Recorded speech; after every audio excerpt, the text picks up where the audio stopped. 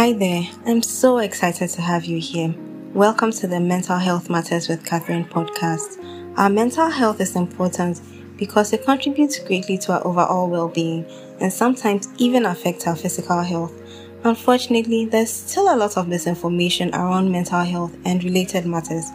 That is why I started this podcast, to answer some frequently asked questions, dispel some myths, share information, and generally reduce the stigma around mental health. I'm Catherine, your host, and I'm glad to have you joining me on this episode. Usually, when people have mental health concerns, their first port of call is to talk to a trusted friend before they think of going to a therapist or a counselor in an attempt to be helpful. There are certain things that we may say that we think would help them to overcome the challenges that they are facing, which could actually have the opposite effect on them.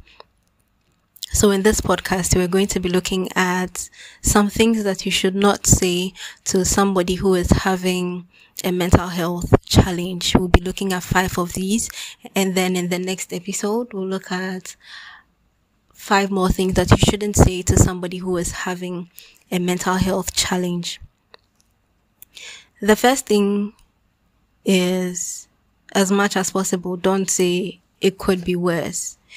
It may be true that it could be worse, but based on what the person is experiencing at that point in time, telling the person it could be worse sort of trivializes what they're experiencing. We have different strengths, we have different abilities, we have different capabilities. Different things affect us in different ways.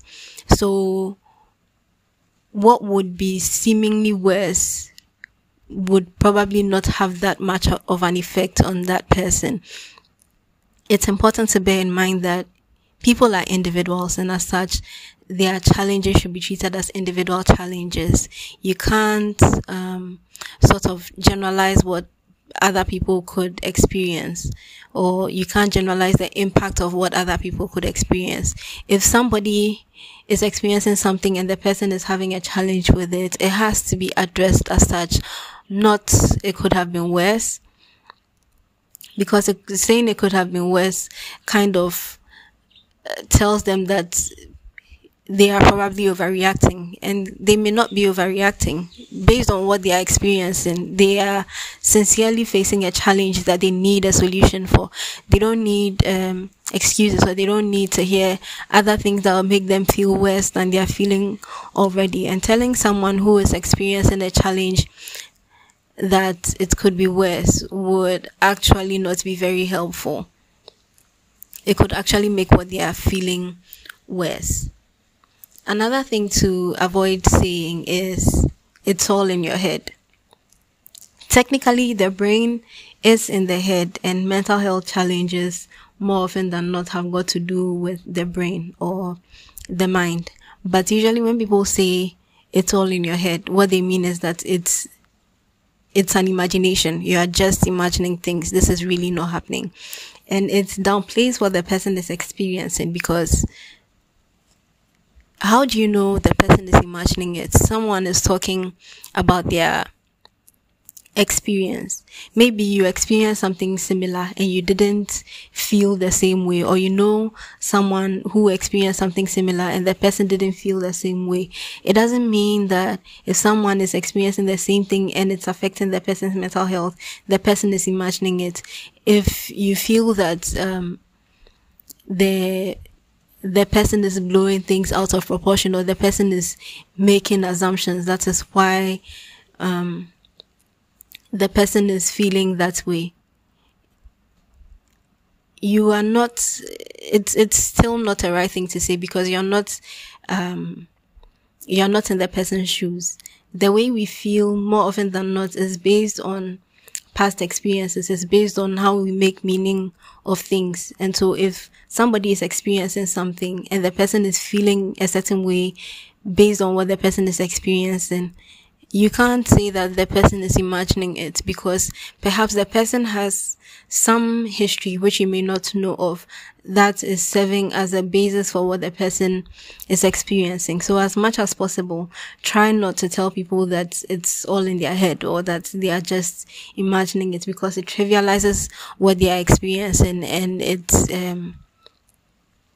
kind of waters down what they are feeling and makes it look like they should just ignore what they are feeling and move on with their life. But mental health issues don't work like that. You can't continue sweeping things under carpets. You may not be able to see it, but it doesn't mean it's not there anymore.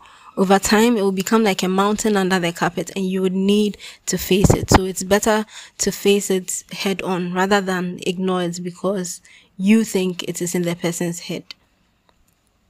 The third thing to avoid as much as possible is to say things like you need to pray more, or you need to read your Bible more, or you need to listen to good music and stuff like that.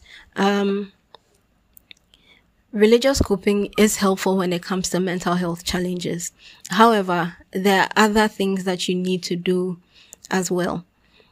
Telling someone who is facing a mental health challenge that the person needs to pray is not very helpful. Perhaps the person is already praying, but the solution or the effect hasn't shown itself yet. Or the person might be praying, but the person would need to do certain things in addition to the prayer the person is praying.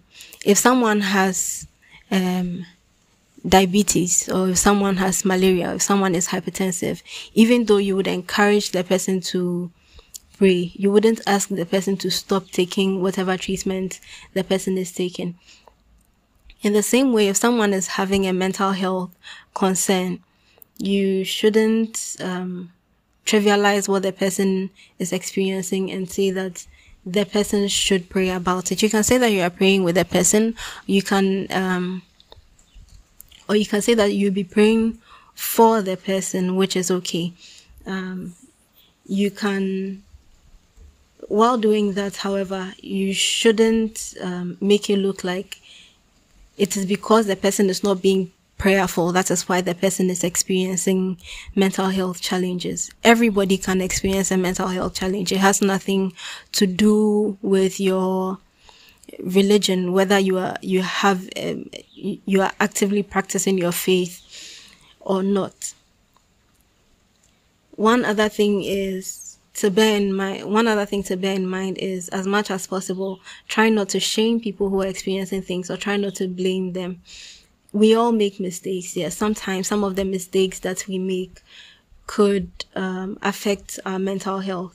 That being said, if someone is experiencing a mental health challenge, the person really isn't looking for why the person is experiencing the mental health challenge.